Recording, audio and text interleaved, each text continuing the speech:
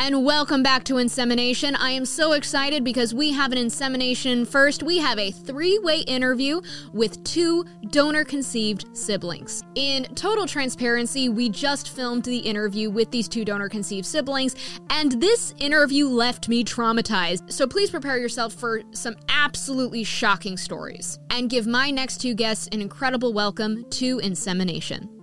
Everybody give a big insemination welcome to Anna and Brad. How are we doing today? We're good. Doing well, thank you. I love this. This is our first three-way interview. I am so excited. And obviously, you guys are the first donor-conceived siblings I have had on the podcast. And when I've ever hung out with y'all, I swear it's like you act as though you two were raised together. It seems like it, yeah. But like, how long have you actually how long ago did you guys actually meet for the first time? In person? We met last March in person, March 25th. Only a year? Yeah. That's it? It's crazy. Oh my God. How did it feel when you two first met each other? You want to answer that? No, go ahead. So it's funny because I first found out he existed January 13th. And then 2 months later, I find myself driving to Ohio for a different reason to meet up with a friend. And I was like, hey, I'm going to be driving past your city. Do you care if I make a pit stop? And we had never even talked on the phone yet before. So he called me for the first time and we met for the first time on the exact same day. And I feel like I could, this could be its own topic, this genetic mirroring thing. But meeting Brad for the first time, I mean, it felt like I've known him forever. And I was catching up with a friend. It just felt like I knew him. He felt very familiar to me. Like genetically familiar? We do share the most DNA of any of the siblings. But yeah, I mean, it was easy conversation. We have a ton in common. We're just very similar people. So, I just I gave him a hug for the first time and I was like, you just feel like home. You feel so familiar. It was wonderful. Who's the older sibling? You are? I'm the oldest of all of them. You are the oldest of all of them. As So of far. right now, I am the youngest of all of mine. I am the youngest, so we are the bookends. Yep. Yes. We are when our donors supposedly were like, and I'm done. I was the last word. Yeah. I was going through our old conversations because we kind of pivoted off the group text and we're talking on LinkedIn a little bit. And it's funny because in our first conversation on LinkedIn, he calls himself our donor's final bullet. Nice. It's just very that funny. we know of. That we know of. We have a very light sense of humor about this as well. Like Brad will say, I'm really thankful that you're not part of the sample that splashed out of the cup. Nice. Yeah. Yeah, I'm glad you were the one who made it. You didn't end up in a sock. I got in the pipette. Yeah, it was a win. And Brad, what was it like seeing Anna for the first time for you? I mean, I think that genetic mirroring or looking in a mirror is very accurate. She came to my work and, I came out the front door and I saw her getting out of the car and it was like I was looking in a mirror at myself. So, like she said, it felt very much like home and, it feels like we've known each other forever. It's like having a conversation with myself, which I do frequently. So it's nice to not talk to myself all the time.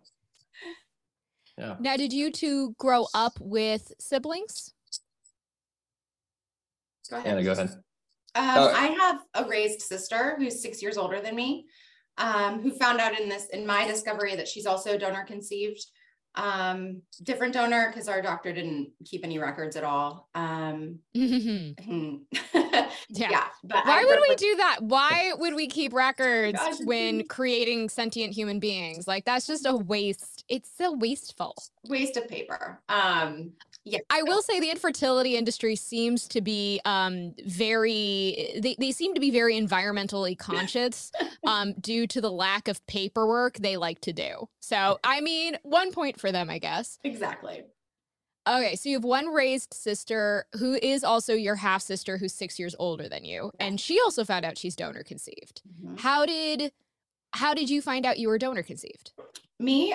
So in 2020, I got really into genealogy because it was 2020 and we were all at home. You had to do something, all right? I had to do something. There's only so much sourdough you can bake.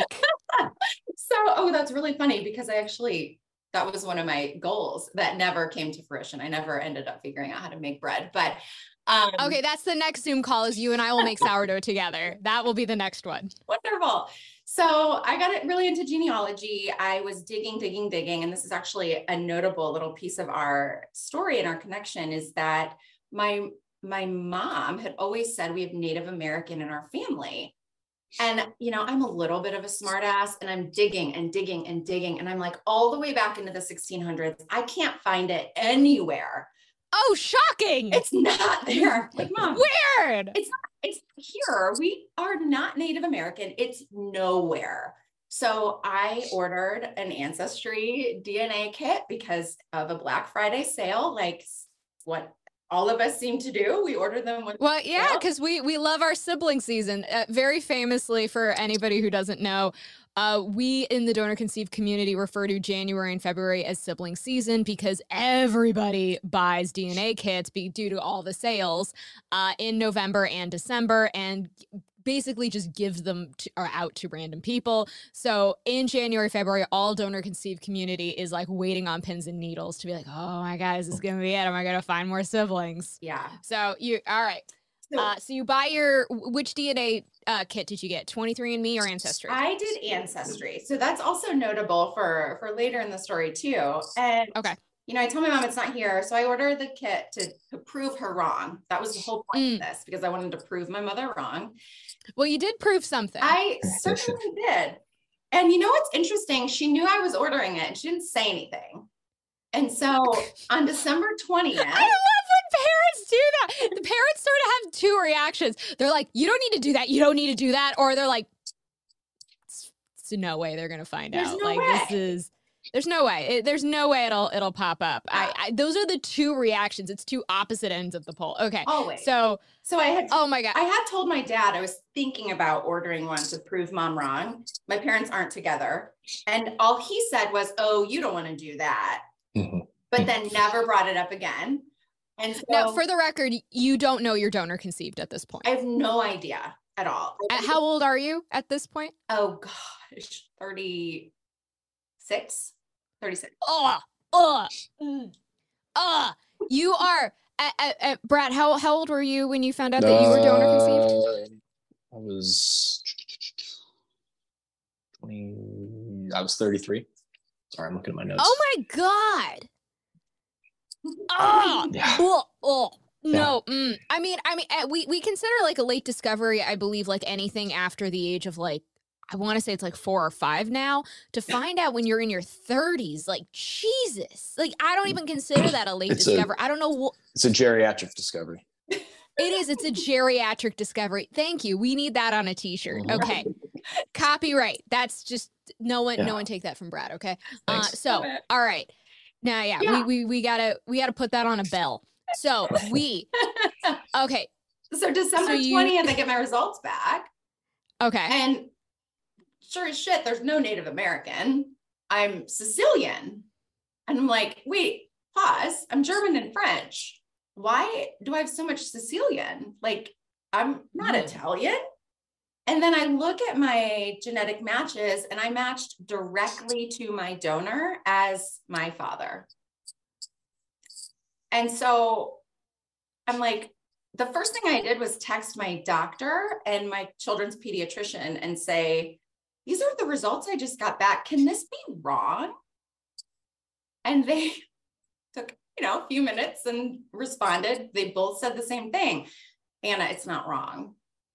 And I'm like, whoa, wait a second. And then I look and I matched to 2 sisters as well. And I'm like, I don't know any of these people. Oh. Okay, so you find half siblings, and you're so then when does the connection come? Our connection? Well, when do you realize you're donor conceived? Like when does that happen? Yeah, so I sent my two sisters I matched to, who I had no idea who these people were, messages and just said, this is just what happened to me. I'm trying to understand. They didn't immediately respond. So I found them on Facebook and sent them Facebook messages too, because at this point I'm like, I gotta figure out what's going on. I've always known that I was IVF conceived, but I had no idea because my whole life, the whole story is, Anna, you look like dad's side and your sister looks like mom's side. So I'm like, what is happening? So I love when recipient parents do that. Like they're really trying to like, we're gonna make this lie happen. We're gonna force this. Yeah. We're gonna force this square into a round hole. We're gonna fucking do it. Absolutely. So the two sisters responded, and they both have known they were donor conceived from birth. And so their very gentle explanation of their life and the way that they were raised and what they've always known really helped me piece the puzzle together. It also helped that one of the sisters was visiting her raised parents for Christmas and was able to confirm we were conceived a month apart. Our moms used the exact same doctor. So the pieces all fell into place for me. And then it was a really, really troubling couple of weeks of like not being able to look in the mirror because I had no idea what I was looking at.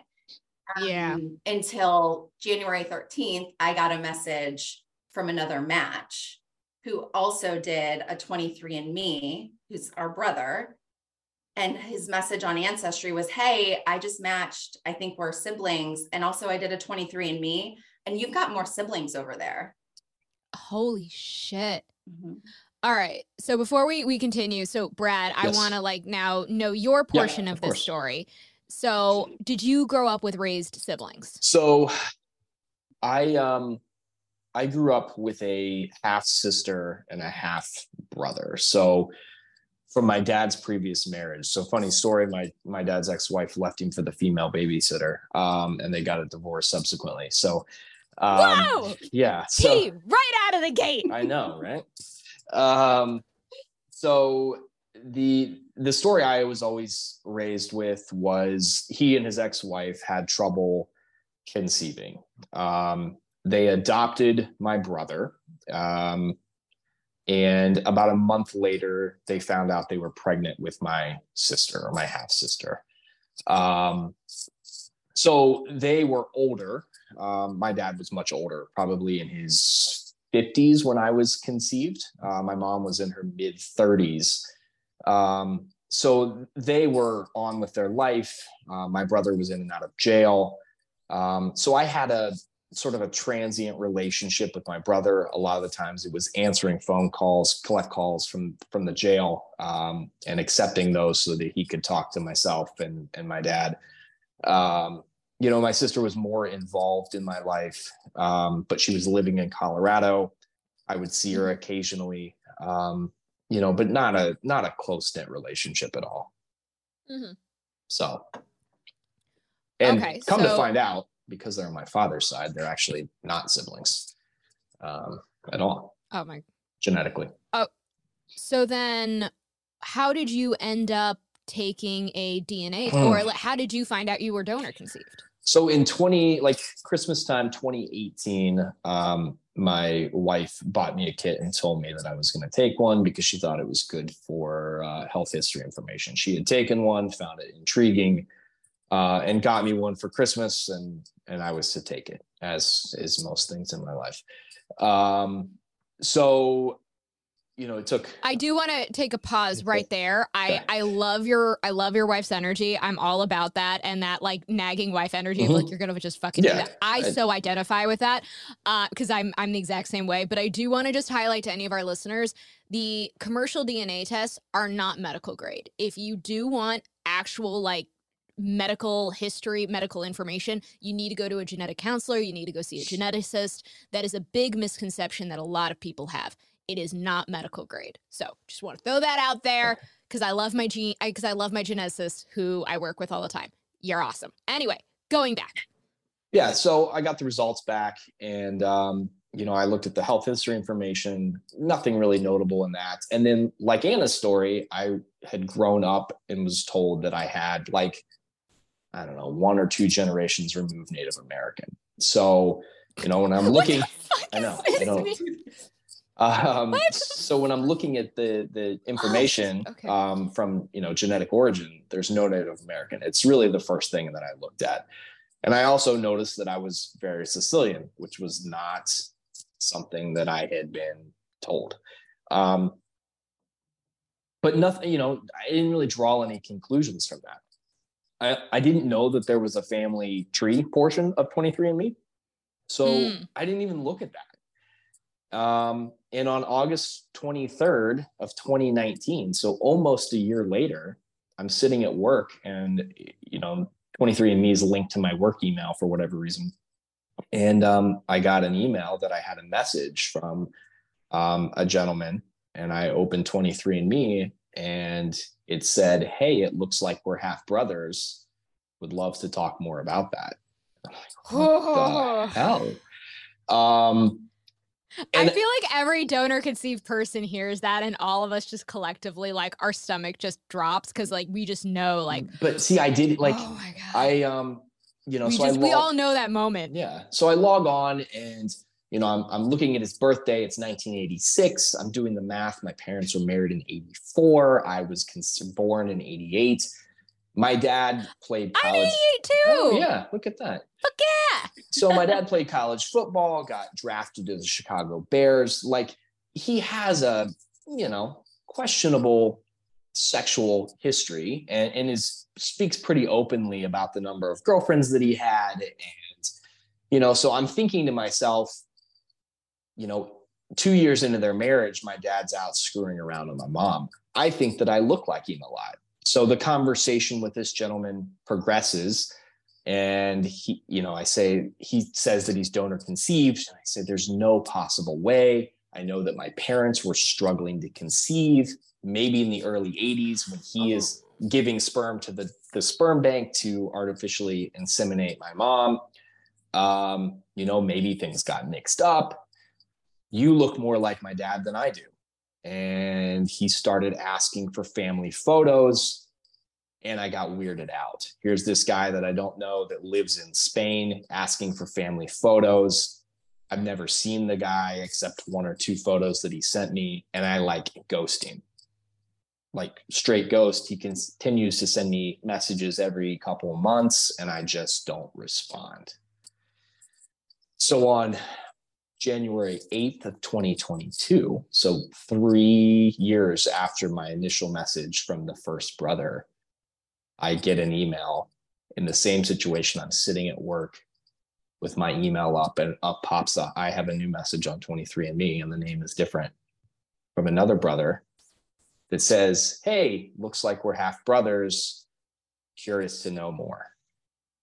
To note that the first brother has known since he was, 15, 16, Anna, correct me if I'm wrong, that he was donor conceived, and I start digging in with his second brother on January 8th of 2022. And he's like, "Hey, I pseudo, I guess, by definition, late discovery. I think that he's known, for the greater portion of his life, but his donor conceived sister, same mother, had done an ancestry and a 23andMe and had found her donor father, which motivated him to take these tests, which linked us. Somewhere between January 8th of 2022 and January 12th, and I'm still running with this narrative that my dad's out messing around with my mom, and now he's done it twice with 2 different women. I sit up in a cold sweat in the middle of the night and kind of say out loud, "Holy shit, my dad's not my dad."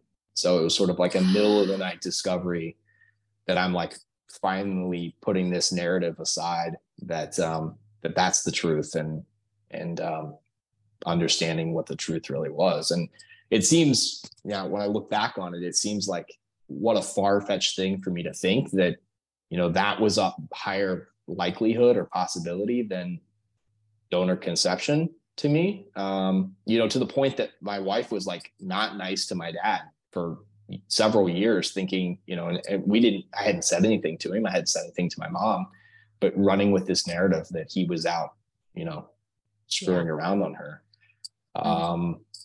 I mean, I feel that happens to so many donor conceived people is they first see and they're like, holy shit, my parents were cheating. Yeah. Oh my God, I discovered an affair. Like that's typically a lot of the time the first thought, which is so much, which is like, I would say arguably like so much worse than what the truth is. Yeah. So, Scott, I don't know if I should say his name. That brother was the one that had done 23andMe and Ancestry. And on January 12th, I got a message, and he's on California time. I got a message at like midnight. And I think at that point it was a text. And he said, hey, Ancestry results are back in. We have 3 sisters and a brother on Ancestry as well. Oh my God. So that's where, the connection with Anna and the rest of the siblings came from was there. And had he not done an Ancestry, we would have never known that the other party existed. So how many siblings right now do you currently have in your pod? We have 8, and we have a 9th that has vanished. They were the donor did an Ancestry, but doesn't want contacted, and Anna can go into more on that. Why he spit in a tube, but doesn't want to be found is beyond me. That does not make any sense to me. Is like when donors do that, and I think it's a power play. He seems like a real gem of a human. So so many of the donors do. I mean, it's like some donors are I've spoken to many donors who are genuinely delightful human beings, but a lot of the donors are just like, how? Yeah. Are just like, I think it's how did you pass the, like, yeah. So I don't want to, no, we're going to scratch that. Yeah. To finish Laura, that, make though, a note. Laura, yeah. To finish that, the first person that reached out to the donor, and I believe at that time the donor was managing his own profile, but now his wife is, per his wife's conversation with Anna, who is the only person she has been open with, the conversation didn't go well. So I'm assuming that person has blocked all of their matches and has vanished. They are nowhere to be found. So there is a 9th out there somewhere. We don't know who it is. Okay. Now, what state did your donor donate in? And if you feel comfortable saying the city, I'd love the city as well. Yeah. You're fine with that, Brad? No, I don't care. Yeah. Okay. So Columbus, Ohio, is where he donated, and was from what years? So it's interesting because in my conversations with his wife, she's been oddly very kind to me. She blocked 2 of our brothers who reached out to her almost immediately, but she's kept an open line of communication with me, which I'm thankful for because, again, we'll get to it, but that health history, updates in health history is so important to us. And so it's crucial. It's literally that's a life-saving information. It's all that we want. So, Brad and I have this conversation, I think fairly regularly, that just maintaining some kind of open communication with her and that relationship is so important because she's really the only living person willing to communicate with us that has answers. Well, and that's rare for the donor's wife because typically most of the time the donor's wife is, or I should say the donor's partner, is typically the one who is not comfortable with the donor communicating with the donor conceived children and ends up actually squashing the relationships that are starting to, I would say, grow. That's what we have seen a lot in the donor conceived community. There are many donor conceived children who have like found their donors. The donor like seems to really want to have a relationship or have a line of communication. The partner had no idea they were donating and basically is like, no, you're not allowed to talk to the donor conceived, and just completely blocks it, which is horrific because that, as we very well know, that line of communication can be life-saving in terms of medical history. And so losing that is like, it can be very scary and it can be very terrifying. So I'm so thrilled that she is stepping up in a way that her husband is not. Yeah. So she had told me she thought he only donated a handful of times as a favor to the doctor. So I sent her a list of all of our birthdays in case she needed. I know, handful has a couple innuendos right there. But we know that he donated between 1984 and 1988. There's 3 of us in 85. Our donors have very similar timelines. Oh yeah. Actually, kind of I know we're not related. I know we're not related, but it actually is very similar timelines. Yeah, this was a hot bunch of years. Hot timeline to have a side hustle. One of our sisters jokes, because our donor was a fireman, and one of our sister jokes that they must have had better girly magazines at the doctor's offices than the firehouse. I mean, you know, he apparently knew how to use his hose in more ways than one. Yes. So, you know, the other interesting thing, I'd love to be a fly on the wall for this marriage, because he had 4 teenage children at home with his wife in the years he was donating. His daughter graduated from high school the year that Brad was born. How old was he when he was donating? What's that? How old was he when he was donating? So he's in his 70s now. I think they must have had children pretty young, but yeah, I think he's 72 or 73 now. And I was looking back, I mean, his wife gave me the ages of their grandchildren, and they're in their teens and 20s. So if he's in his 70s now, he was donating then in his 40s? Yeah. Mathematically, yeah. That's older for a donor. Typically they don't use donors in their 40s. That makes I know all laws there are no laws with this, and I know that, you know, all rules with donor conception are out the window, but you never really hear of donors being 40 years old. That is interesting. Late 30s, early 40s, which makes me nervous to think that maybe he was donating more than the 5 years that we know of. And there's weird gaps in the timeline. There's no one in 87. And one in 86. I'm like, where are these people? They're out there. I'm certain they're out there. You know, who knows? Maybe they also think that they're part Native American as well. You know. Now, do you both, and I don't want to say this publicly, do you both have your donor number? Was that something you were able to get your hands on? He was never assigned a donor number. Okay. Yeah. I mean, most people, I don't have a donor number. I think a lot of donor conceived people within like the 80s or conceived earlier, like we don't have a donor number.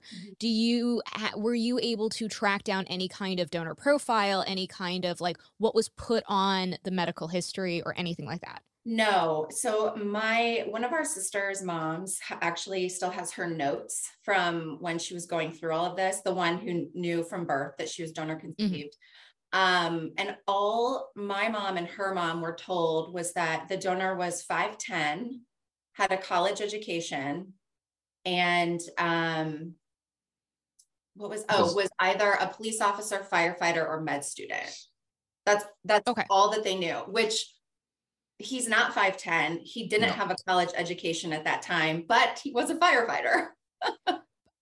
I gotta say though, police officer, firefighter, or med student, those are 3 very different jobs. I guess if you're looking for sperm, a firehouse is a good place to recruit. Yeah, I mean, you know, they're spraying houses, so why not spray you as well? So, and we know that one of his colleagues... That was for you, Brad. Thank you. We know that one of his colleagues donated with him. Oh, he had a buddy. No, It was a buddy it gets system. worse. How nice. It gets worse? Oh, It gets yeah. worse. Brad, do you want to tell this? Did Yeah. they help each like what? How does it get worse? So the brother that Did they share a connected- cup?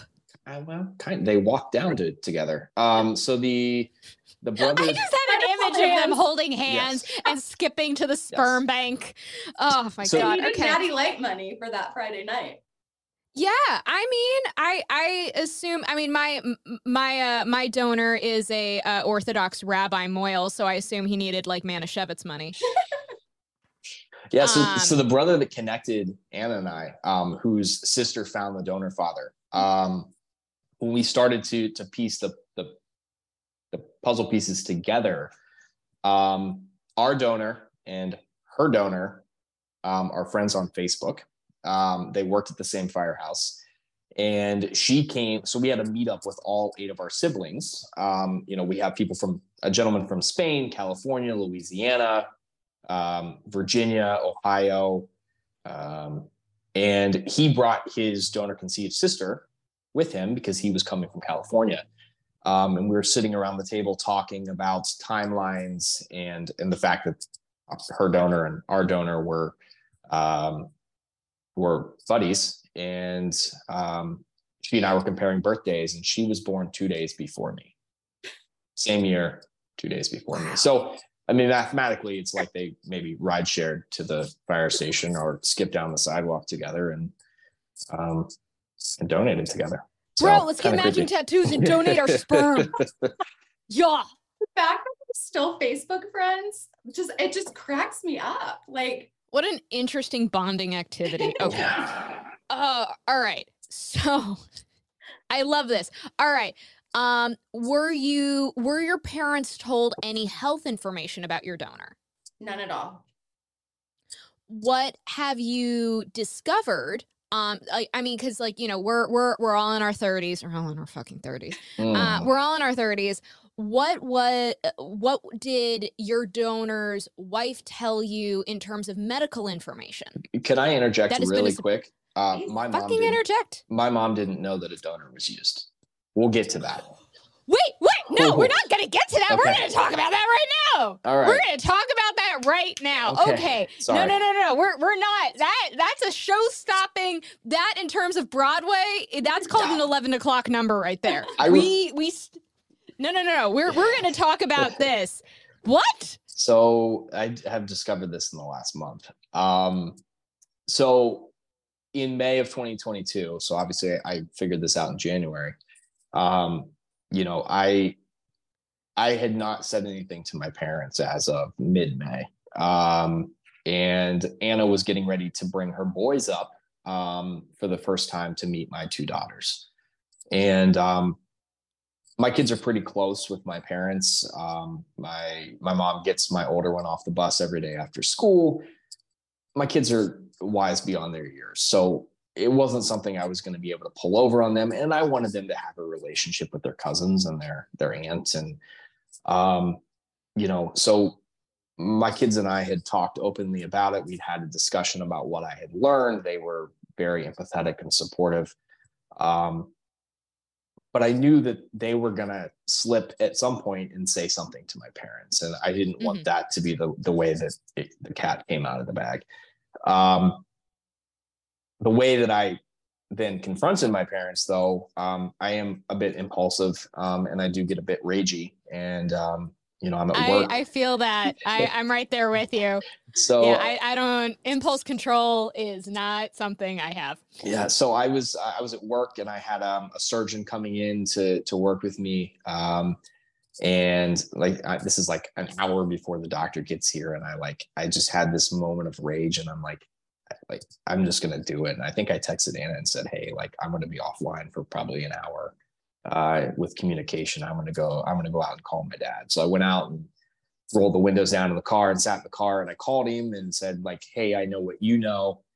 And I think my wife had actually tipped him off that was coming because, he went on this apology train and he said to me something that I found interesting. He said, what do you want me to tell your mom? I said, well, think back 33 years and figure out what you told her then. And I didn't really like now in retrospect, like that question makes a lot more sense. So about 3 to 4 weeks later, I get a call at work, and my mom is being transported to the emergency room by ambulance, that she's having severe chest pain. And she's having a heart attack. So she has a heart cath, and I'm sitting in the room, and after the heart cath with her, and the doctor comes in, and she has the audacity to say to the doctor, when he asks, like, do you have increased stress? What may be the source of this? And she says, well, my son just learned that his dad isn't his dad, that we used a donor, like blame me to the doctor, which really pissed me off. Jesus. But like a month ago, it comes to fruition, and I don't even know how, that she didn't know that a donor was used. And the reason she had a heart attack is when I found out and confronted them, is when she found out. And in digging into that story, my dad was very close with their family medicine doctor. They played racquetball together. I remember going as a kid and like watching them play racquetball. He was an amateur archaeologist. I would go walk fields with him and collect arrowheads because I had an interest in archaeology at that point. And then I went to medical school. And when I had a difficult topic that I wasn't understanding, I had an open line of communication with this gentleman, and I would call him, and we would talk for an hour or two about a topic, and he would explain it. When my dad got a divorce, he had a vasectomy, and to my knowledge, I did not know this. And then he met my mom, who was in her mid-30s and was desperate to have a child. She'd been married twice before, which I also discovered late in life, that they had lied to me and never told me that she'd been previously married. Oh my God. Yeah, so avoiders 101. He had a vasectomy, and he meets this woman that he's madly in love with, and she desperately wants a child. And he tells her he has it reversed. He doesn't have his vasectomy reversed. I don't think that they were doing vasectomy reversals in the 80s. That requires a microscope. It's a pretty invasive procedure that requires a lot of precision. They try and try and try, and they're unsuccessful for obvious reasons. So they go to an infertility clinic. At some point, there was some sort of money transferred, I assume, where the infertility doctor told her that he was using my father's sample and basically turkey bastering it, when in fact he was using a donor because my dad was infertile from a vasectomy. So she has gone my entire 34 years of life until May of 2022 believing that he was the father, and she learned when I confronted them. Okay, so okay, all right, I need to piece this together with everybody else who is listening to this, who's probably also experiencing an aneurysm. So your social father, your non-biological father, yep, who had a vasectomy. Yeah, who I never had any question wasn't my biological father. Yeah. Okay. Oh my God. Had a vasectomy. Said that he got it reversed, which he did not. Correct. They went to an infertility doctor, and the infertility doctor told your mom, "We're going to turkey baster your husband's sperm into you to help." Yes. But that did not happen. So the doctor and your dad had a private conversation and this general practitioner. He was the one that and the general practitioner all agreed, we're going to use donor sperm, without your mom's knowledge or consent. That is correct. I mean, that is the oddest form. That's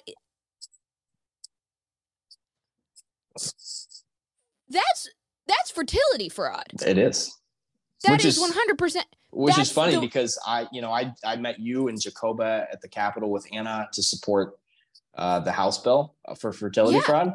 And at that point, I didn't know that information. And so you're listening to this going like, oh man, this situation is horrible. I'm here for support. And then subsequently realizing that you very much affected me. Yeah.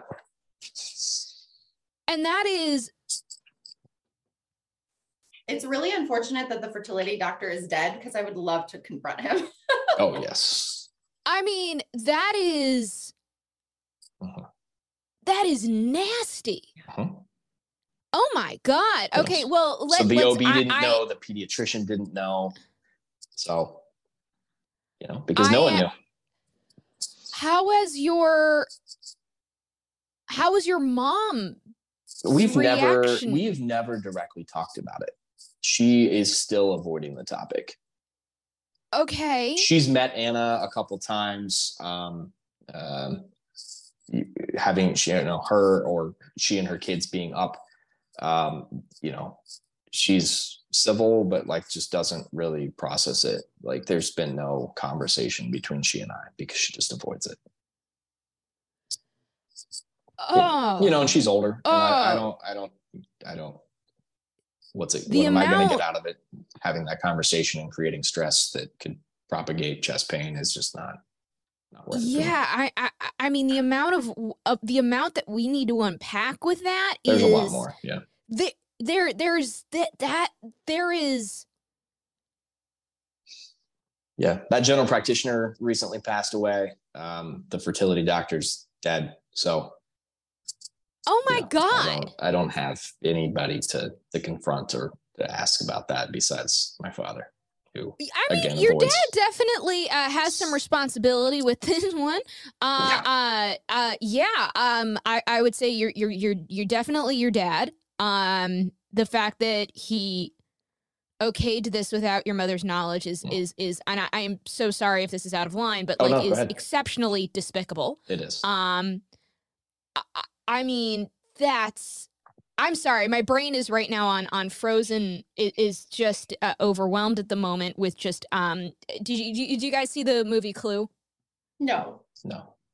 Ah, what? Sorry. I told you Classic. that pop culture. Tim Curry, Madeline Kahn, go watch it. It's fabulous. Anyway, you're going to watch it. And then for anyone who has watched Clue, the moment with Madeline Kahn, just flames.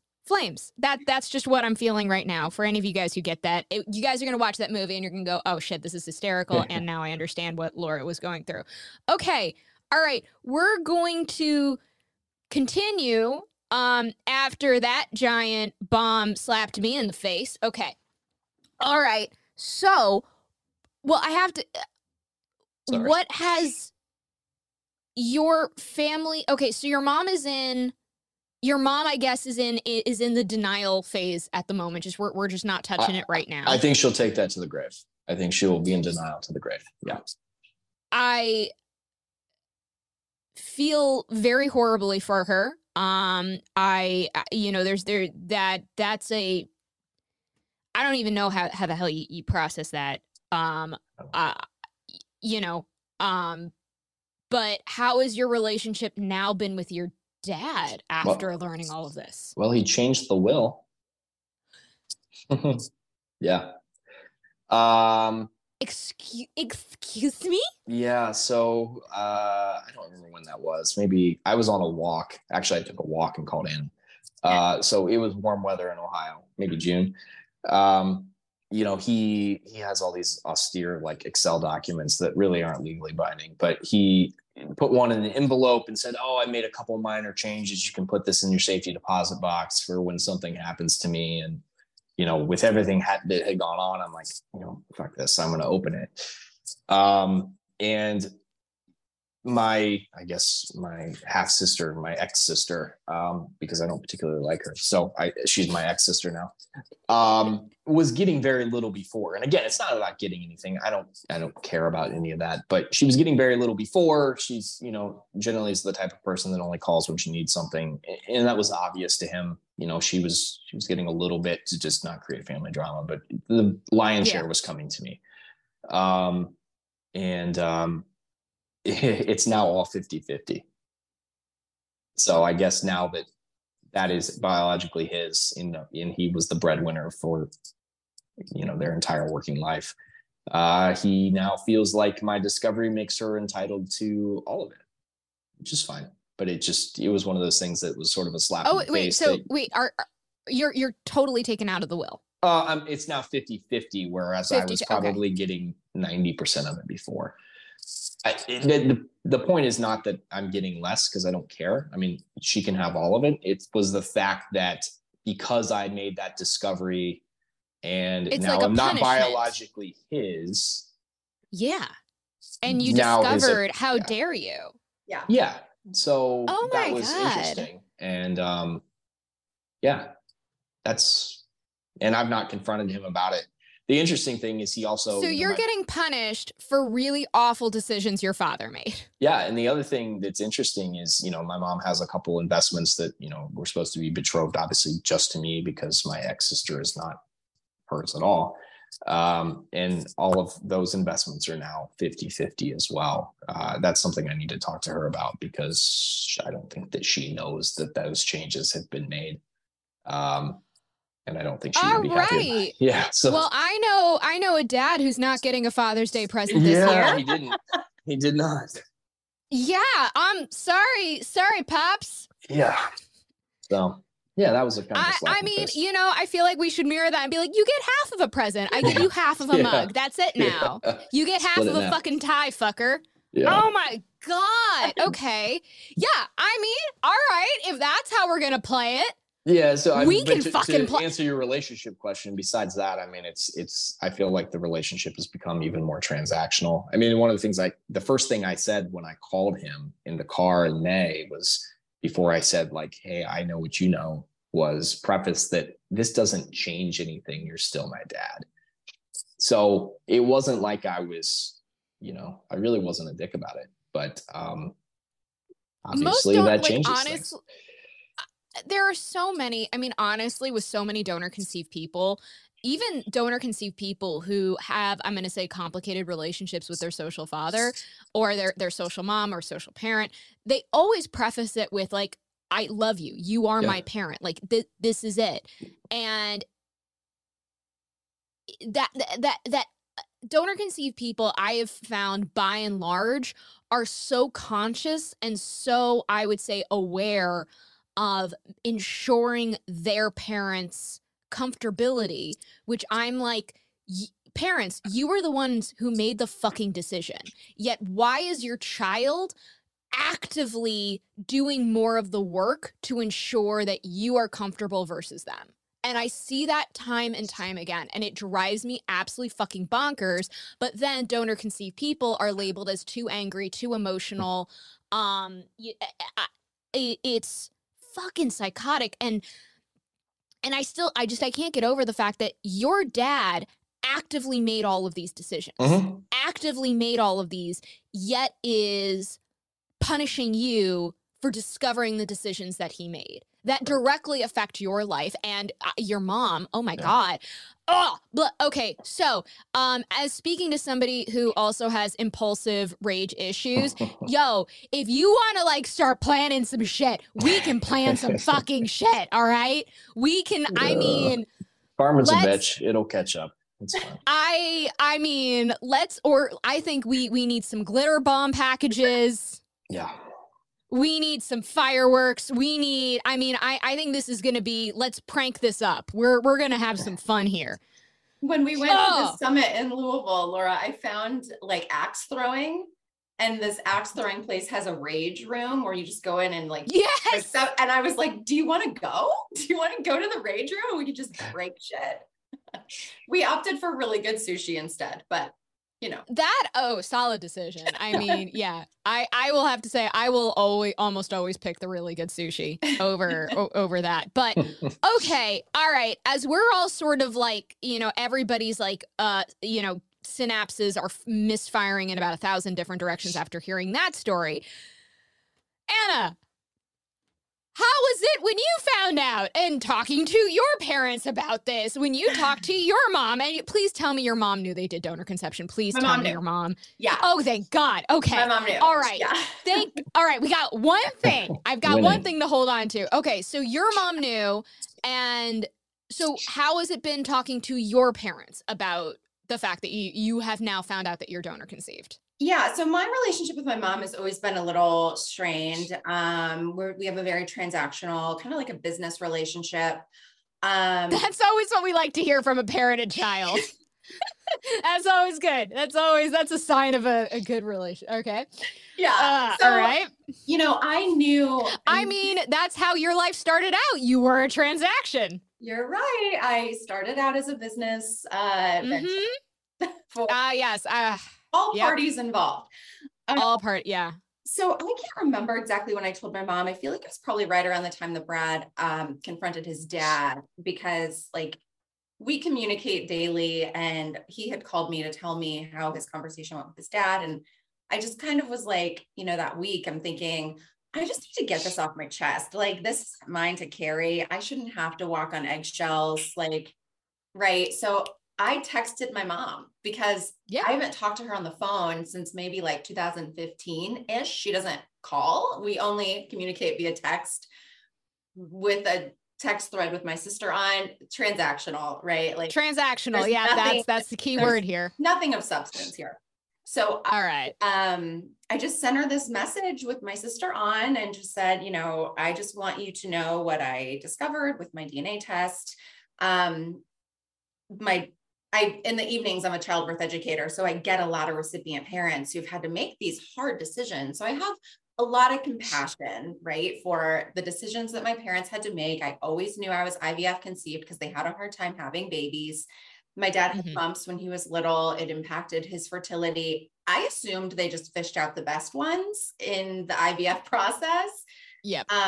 So I just sent her this text and said, I know it's okay. I understand it was probably a difficult conversation to bring up. I'm not angry. I'm disappointed that there were a lot of opportunities for you to disclose this to me as I was growing up. And, you know, like in high school, I saw a cardiologist for several months for unexplained chest pain and had to do echoes and stress tests and all kinds of things. And they never questioned that. I had a lot of, the whole first year of my life, my parents have like 2 photos of me. My dad's like, oh, you were so sick, I don't even want to remember it. We didn't take pictures because it was horrible. And so thanks, Dad. I know, right? So the shit parents say every once in a while, I'm like, is there, I mean, I don't have filters. I don't, but I'm like, I at least have that fucking filter there. Yeah. Oh my God. Okay. Yeah. All right. I had genetic mapping done. So not blood work, but genetic mapping done in my 20s, because my dad, my raised father, his side of the family has a genetic anomaly called Potter syndrome that only impacts little boys and it's fatal. I have 2 cousins who had children with Potter syndrome and lost their children. So I was, you know, thinking of this and worried that I was going to be a carrier. So I started with this genetic mapping. They knew that I was doing that. I didn't have to carry that fear. I didn't have to pay for that genetic mapping because I'm not genetic.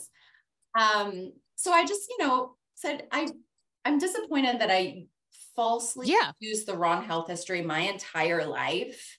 Yeah. You know, I found out they never told my pediatrician. They never told their OB. They never told anyone in their lives ever. It was, they knew and the fertility doctor knew, and that was it. And so, you know, as a parent, I'm thinking, I would want my child's pediatrician to know this information in case things come up. Yeah. For preventive testing, for, you know, it's going to impact the course of treatment if we don't know 50% of your health history.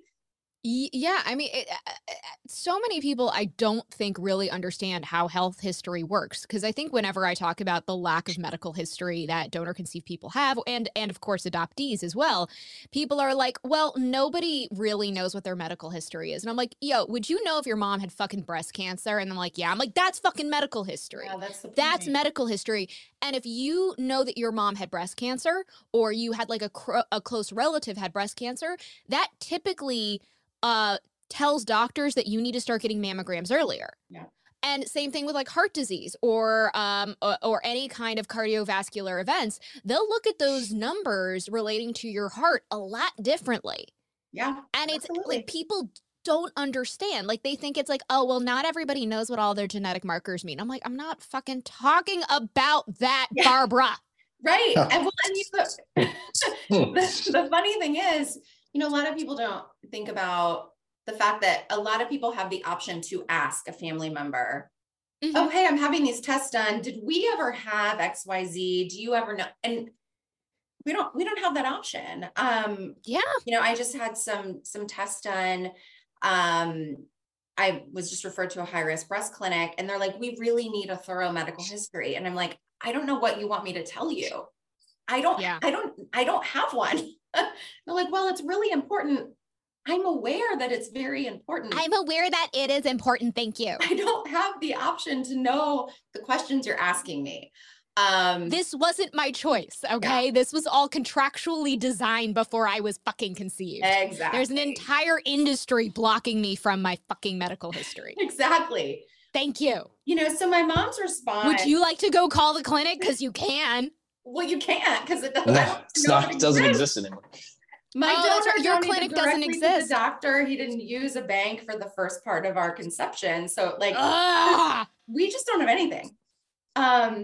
You know, so my sister responded with, I don't want to know anything. Was how the text she responded. I don't know anything. Like, right? Like, yeah, that does see, it's either donor conceived people sort of fall in like one or two paths. It's either the I don't want to know anything or I'm gonna fucking hyperfixate on this shit. And it's like those are our two paths that we typically go on. Yeah. You know, and then my mom immediately, you know, she said she got really emotional and she never apologized for not telling me, which I found interesting. I love that energy so much. Yeah, it was all like, you don't understand how hard this was. Well, I do. Like, I have a lot of compassion for how hard it was. I understand. I support recipient parents. I'm not questioning how hard it was for you. I'm really sorry that you experienced that. This is a decision you fucking made. I know. I have a right to know this information. Forward to my mom basically ignoring my sister saying, I don't want to know anything, and giving a thorough history of her length of time she saw the doctor, that they used a donor for both pregnancies. Again, you don't know how hard this was. So because of my mom word vomiting via text, my sister found out that she's donor conceived too. That's how my sister found out. And my dad, I haven't yet told my dad. So your dad doesn't know that you know? My dad doesn't know that I know. So, you know, the interesting thing is my closest relationship in my nuclear family is my dad. And it's challenging because we have a very interesting family dynamic. Like, is it also transactional? My family as a whole, I mean, even when my parents were together growing up, and I have always said this is a result of the way that my parents were raised and, you know, generational things, but we don't hug, we don't say, I love you. We don't like share emotional things, right? It's like the German tough upper lip, we're farmers, salt of the earth kind of people, and you don't have emotions is really the way that I was raised, which is funny because all right. I mean, you know, to each their own. I see some potential problems that you know way could be, but you know, who am I to judge? All right. Yeah, you know, and what's funny is in meeting Brad and going back to that, like he just felt like home to me, and that genetic mirroring piece. We are so emotional with each other. And I'm like, I didn't have you for 33 years of your life. I'm going to tell you every single day until the day that I die how incredible you are, because like I never had that. I've never had the opportunity to tell someone like, you are my brother and you're incredible and I'm so proud of you, and like you're the best, right? So it's like it always you shrug. It never felt natural, but such a little brother thing to do. When you're good, you're good. It never felt natural, but that's just the way my family has always been. So I am fearful. The reason I haven't told my dad, I've watched Brad tell his parents. I watched our other brother who, and that went swimmingly. right. Yeah. Right. Right. I watched our other brother, tell his parents. He also matched directly to the donor and didn't know. And that went terribly. And so, you know, where my dad and I don't have a super close emotional relationship. It's about respect. Like I have a really hefty respect for my dad, and he's very introverted. And I'm really afraid that because he doesn't emote, he's going to totally shut down.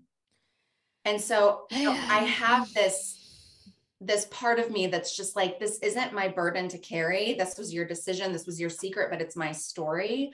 I shouldn't have to maintain this secret, because I firmly believe that donor conceived people should not have to maintain this secret.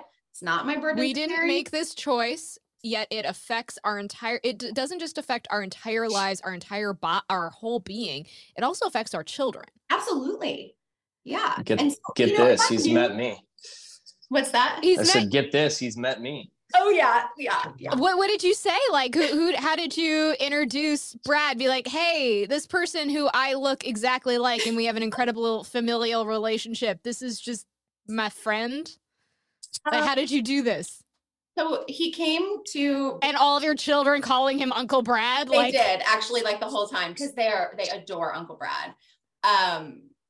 So he and his daughter came to an amusement park with me and two of my sons and my raised sister. My raised sister has met Brad, and my dad. And it's so, you know, that goes back to telling my dad.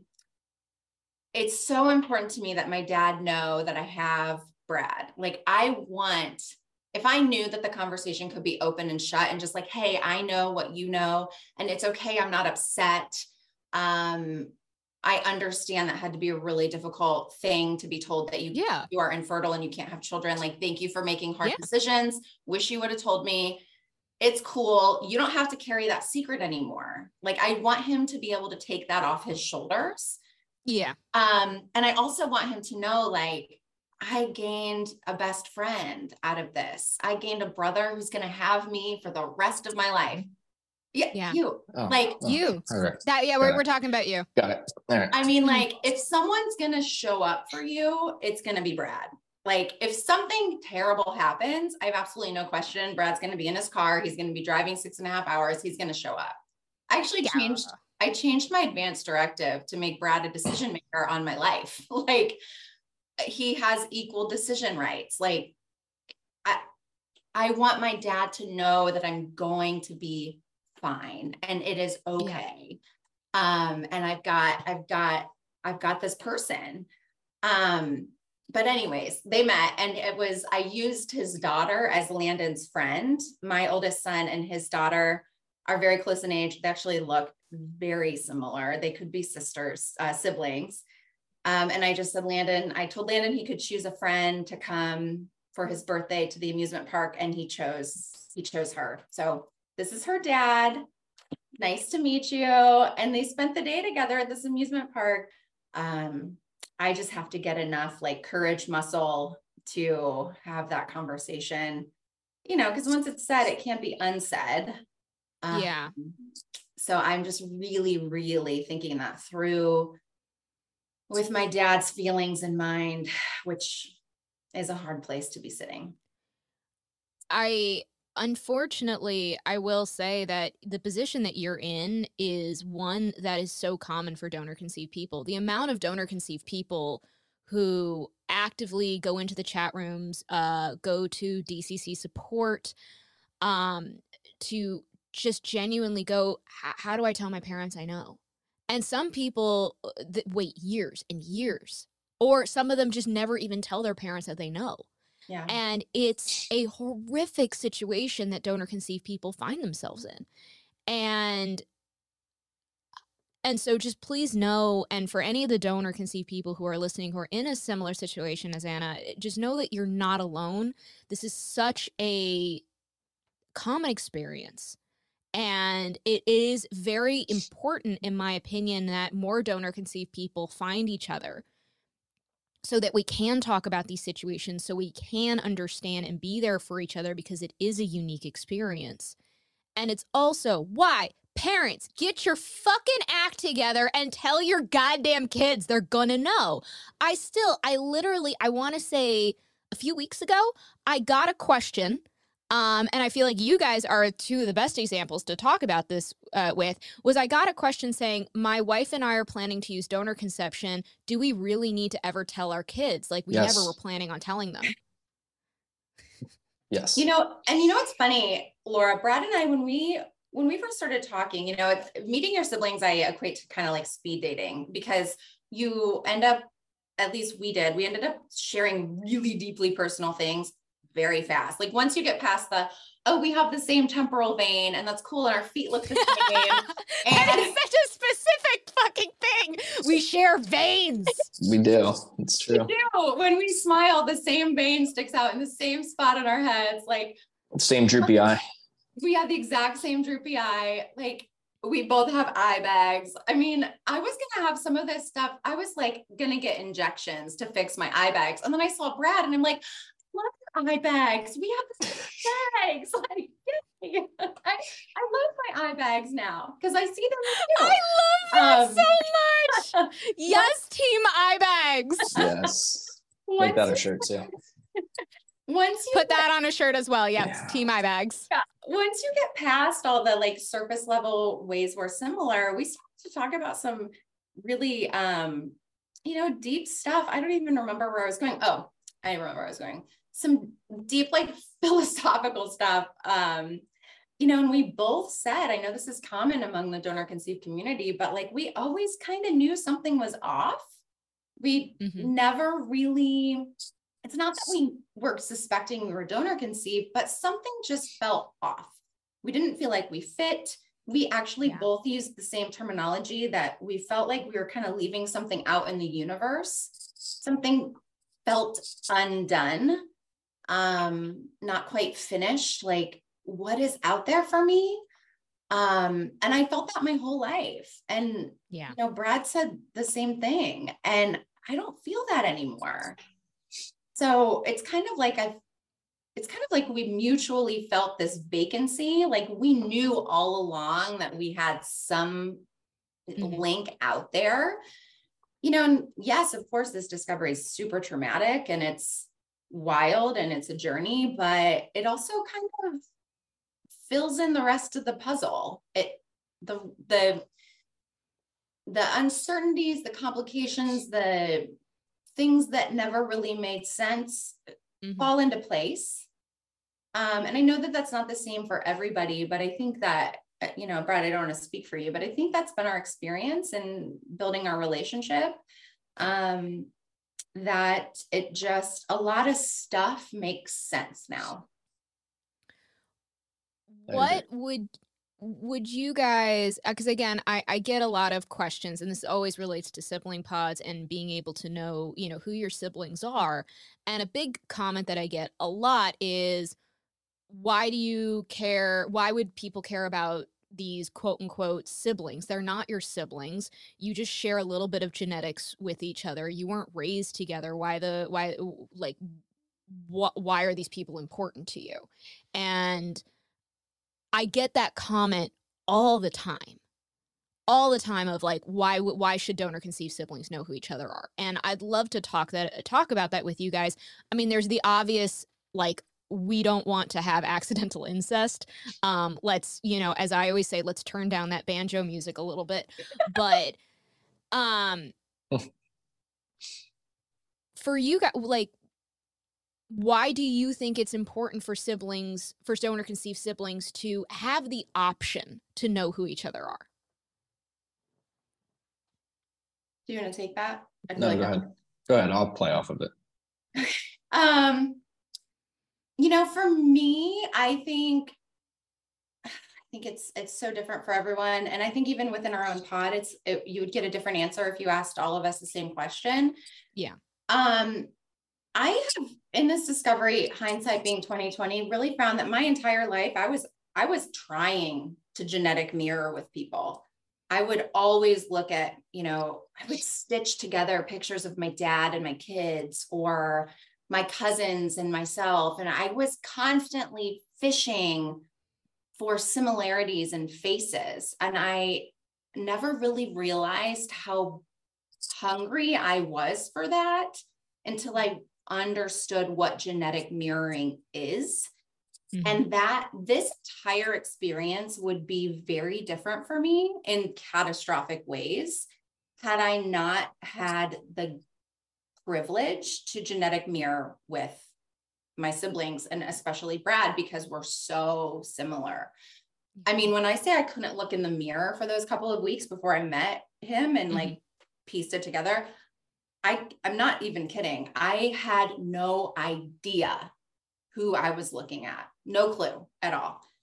And the way that being able to develop relationships and find similarities and mirror with someone, when I'd been trying to do that my whole life unsuccessfully, it changed everything. I mean, I don't know that I would have survived this discovery without the ability to genetic mirror. I always say that Brad saved my life. Like we both have very similar like mental health histories and struggles.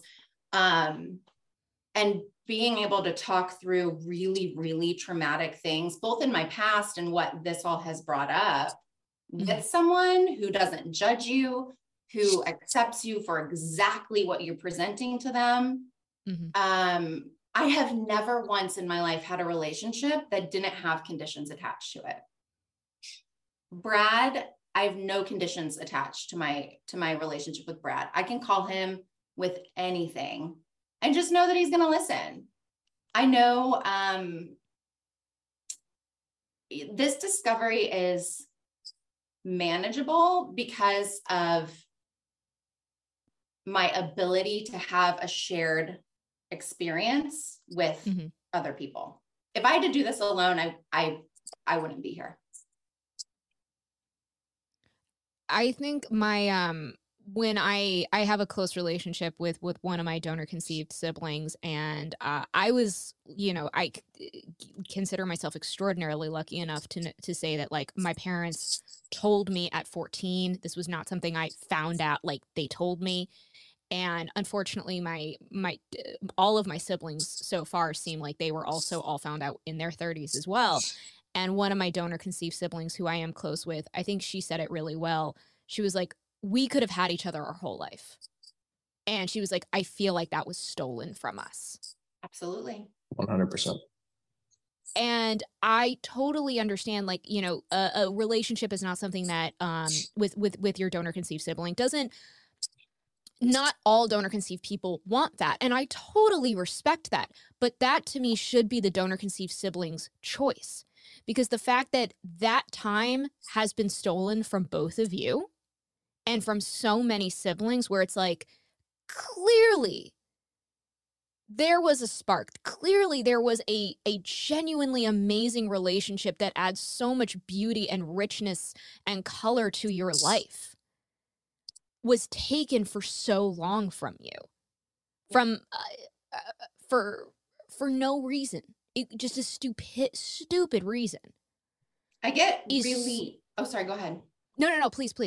Brad's not on social media, but those videos. He's correct. That is the correct answer. Yeah. As somebody who is a content creator, I 100% back that decision.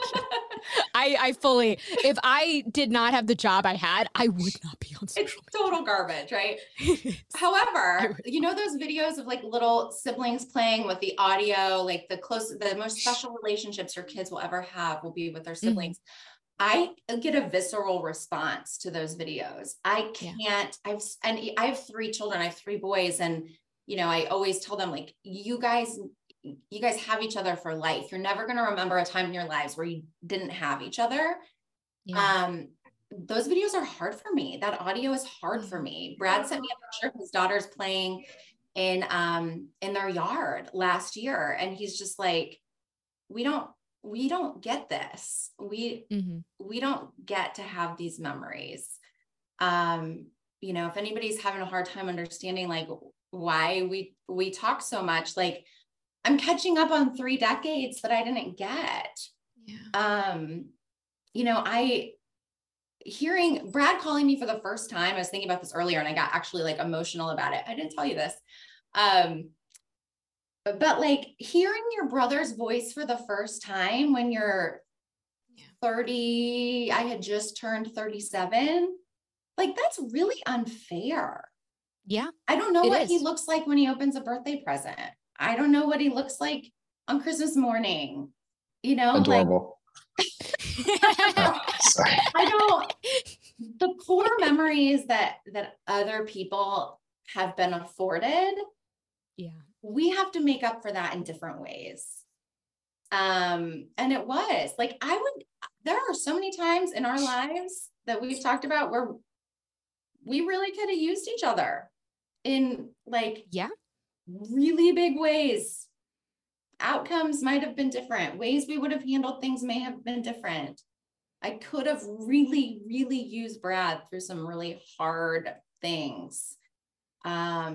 You know, and then some like really joyful things like milestones. I would have loved to, you know, I didn't get to see him graduate from college or, you know, play soccer in high school. And, you know, we kind of have to listen to each other, share about our lives and paint our own pictures of what that would have been. Actually, my shirt, Brad was in a band in high school and I was like, I would have had your band shirt. So I made a shirt with his band name on it, his high school Oh, name. Because I'm like, that's so cute. Stuff. I wouldn't have known any of the AC/DC lyrics, but I would have been your biggest fan in the front row. So, yeah. You know, sorry, I'm talking a lot, Brad. You can go, but I just like it's valuable. Yeah. I mean, do you echo that, Brad? How do you feel about it? Yeah, I mean, you know, I was educated as a scientist. So, you know, for me, you know, people that say they're not siblings, to me, blood is thicker than water. DNA is means a lot to me. So, you know, I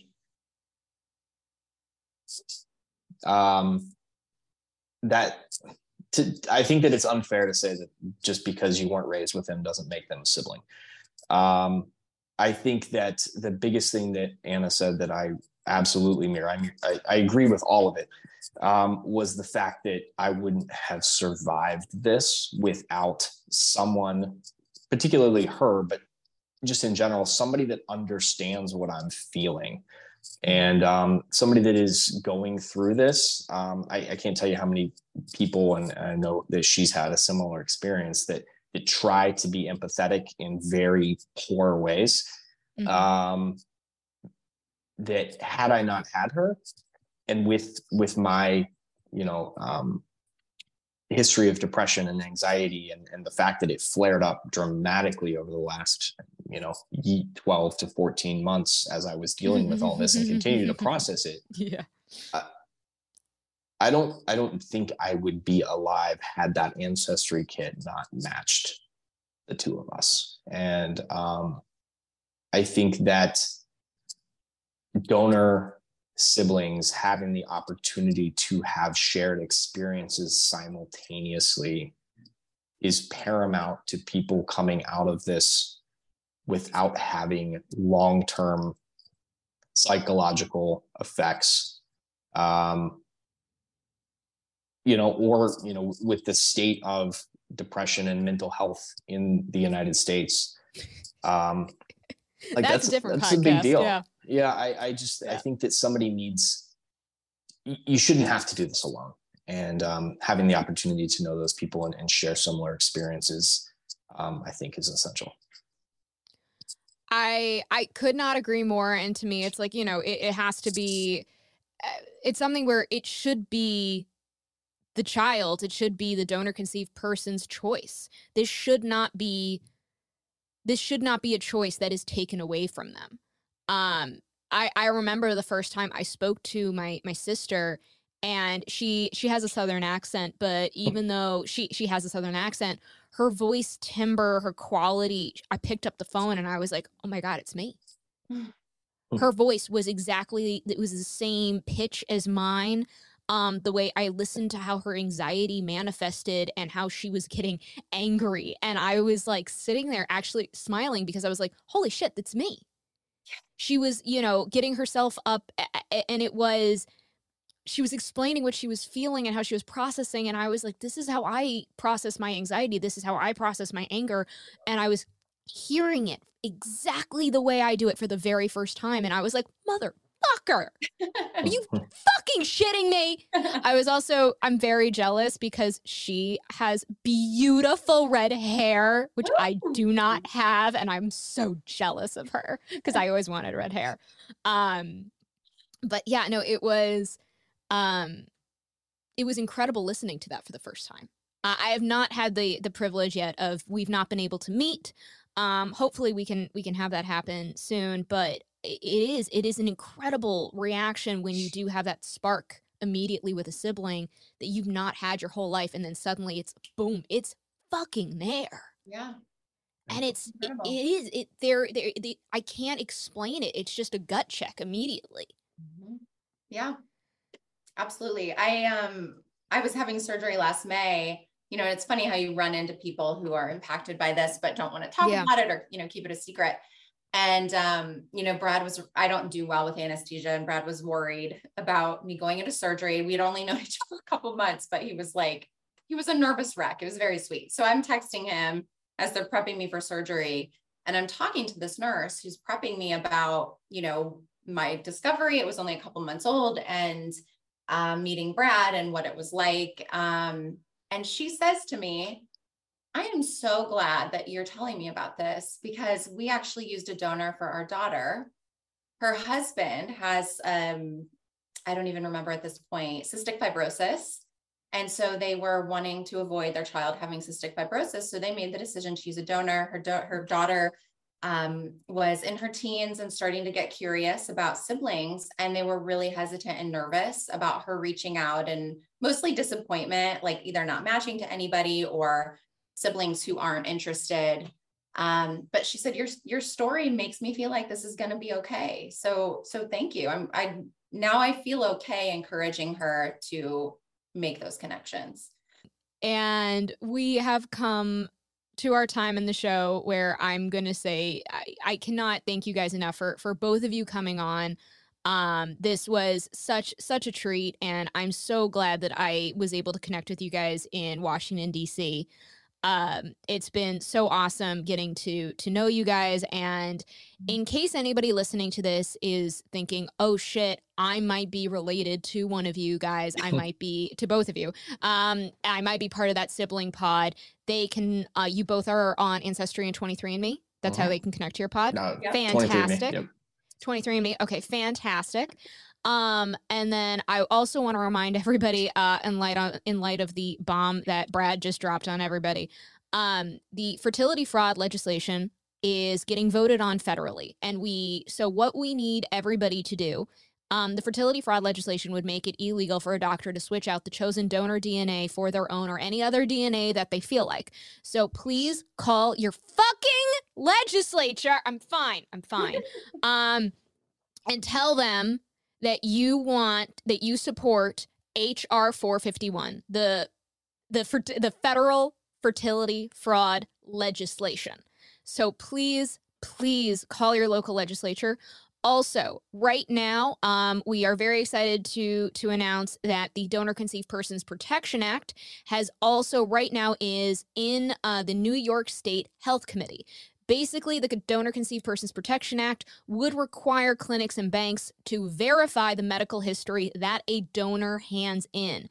So please contact New York State and tell them you do not have to live in New York State, but especially if you live in New York State, we need you to contact your legislature and tell them that you support the Donor Conceived Persons Protection Act, which is Bill 2122. Right now, it is in the Health Committee. So please tell them that you want to see that go to the floor and that you support that, because if that is passed, that sets a huge precedent for the rest of the country. please, there's more information about that on both my Instagram and my TikTok if you want to learn more. There's also on my Instagram and on my TikTok, there are specific email addresses to contact. I will list the email addresses in the caption for this episode, so you can just copy and paste that. But thank you both so much for coming on. I appreciate it so much. And if anybody can take anything away from this episode, please tell your fucking kids that they're donor conceived and let them have relationships with their siblings. Foster that. You can either obviously put your kids on on the donor sibling registry. And, and then obviously there are commercial DNA testing, but donor sibling registry is probably, if your child is under 18, that's probably the way to go. There's also a lot of the banks and the clinics have their own private donor sibling registry that you can also log your children onto. So that way you can connect with the siblings. And yeah. All right. I really regret interviewing you guys at 11:38 a.m. because all I want to do now is just drink after. I kept turning to my coffee mug going like, there's going to be whiskey in here at some point, right? There's going to be fucking whiskey, and there's not. There isn't. And I have to wait many hours until it is socially acceptable for me to drink at this moment. So thank you both for that. But very much thank you guys for sharing as much as you did. I wish both of you nothing but luck with, obviously, Anna, you telling your dad. I just, my full heart is with you. And Brad, I don't know what I wish for you. I guess I wish chaos. I wish chaos and mischief and just all of the pranks, all of the creativity to just descend. I don't wish harm on, here's the thing. I don't wish harm, but I really just want your dad to lose his keys indefinitely right now. It's fine. I don't want any day to be easy on him. It's not. I really don't until there is some fucking accountability here. I want his pillow I want him to never feel the cool side of the pillow ever. And if you ever need just a creative outlet for pranks, we can talk because Perfect. Holy shit. It's fine. I'm fine. Everything is okay. Okay. We're all okay. We're all fine. This is fine. Please follow me on all social media at Laura High Five on TikTok, on Instagram. You can watch this whole episode and watch my face literally fall on the fucking floor on YouTube. The whole episode is there. Brad is not on social media, but you LinkedIn. Can follow. You can find me on LinkedIn. You can find you on LinkedIn, where all the kids are running to. Yes. And where can they follow you, Anna? I'm on Instagram on Manufactured Me. You'll get Brad on there too. Okay, fantastic. It's fine. It's all good. I'm processing at this moment. And please leave a review for this podcast because, hey, that shit really matters because that's the world we live in. But please, most importantly, call your local legislatures. Let's all get involved. Let's get these bills passed. Let's normalize this. Let's talk about this because we really, really fucking need to. And thank you again for Anna and Brad for coming on. I appreciate that so much. And I can't wait until we're all back in the same area eating expensive sushi and drinking together. Yay. Thanks, Laura. Thank you so much.